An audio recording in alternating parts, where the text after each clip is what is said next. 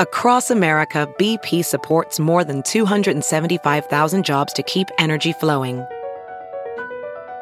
Jobs like updating turbines at one of our Indiana wind farms and producing more oil and gas with fewer operational emissions in the Gulf of Mexico. It's and, not or. See what doing both means for energy nationwide at bp.com/investing in America.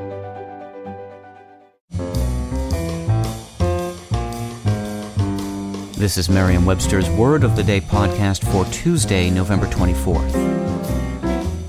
Brought to you by the new Merriam-Webster's Advanced Learners English Dictionary, designed for students and teachers of English as a second language.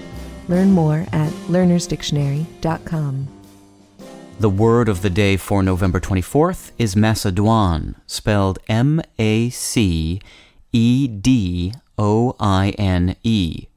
The first E in mass-uh-DWAHN is spelled with an acute accent rising to the right.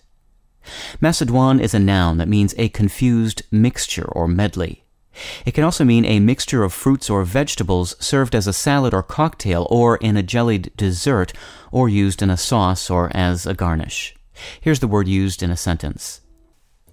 The focal point of the painting is a mesmerizing mass-uh-DWAHN of warm colors. The word Macédoine is the French name for Macedonia, a region on the Balkan Peninsula that is now part of Greece, the Republic of Macedonia, and Bulgaria. Historically, this area has been home to a richly varied population, encompassing many ethnic groups. Etymologists believe that the cultural heterogeneity of the region may have inspired people to use its name as a generic term for any kind of wildly jumbled mixture. English speakers borrowed Macedoine early in the 19th century. The word took on its more specific salad sense later in the century. With your word of the day, I'm Peter Sokolowski. Thanks for listening. Visit the all-new learnersdictionary.com, the ultimate online home for teachers and learners of English. A free online dictionary, audio pronunciations, custom study lists, and interactive exercises are available now at learnersdictionary.com.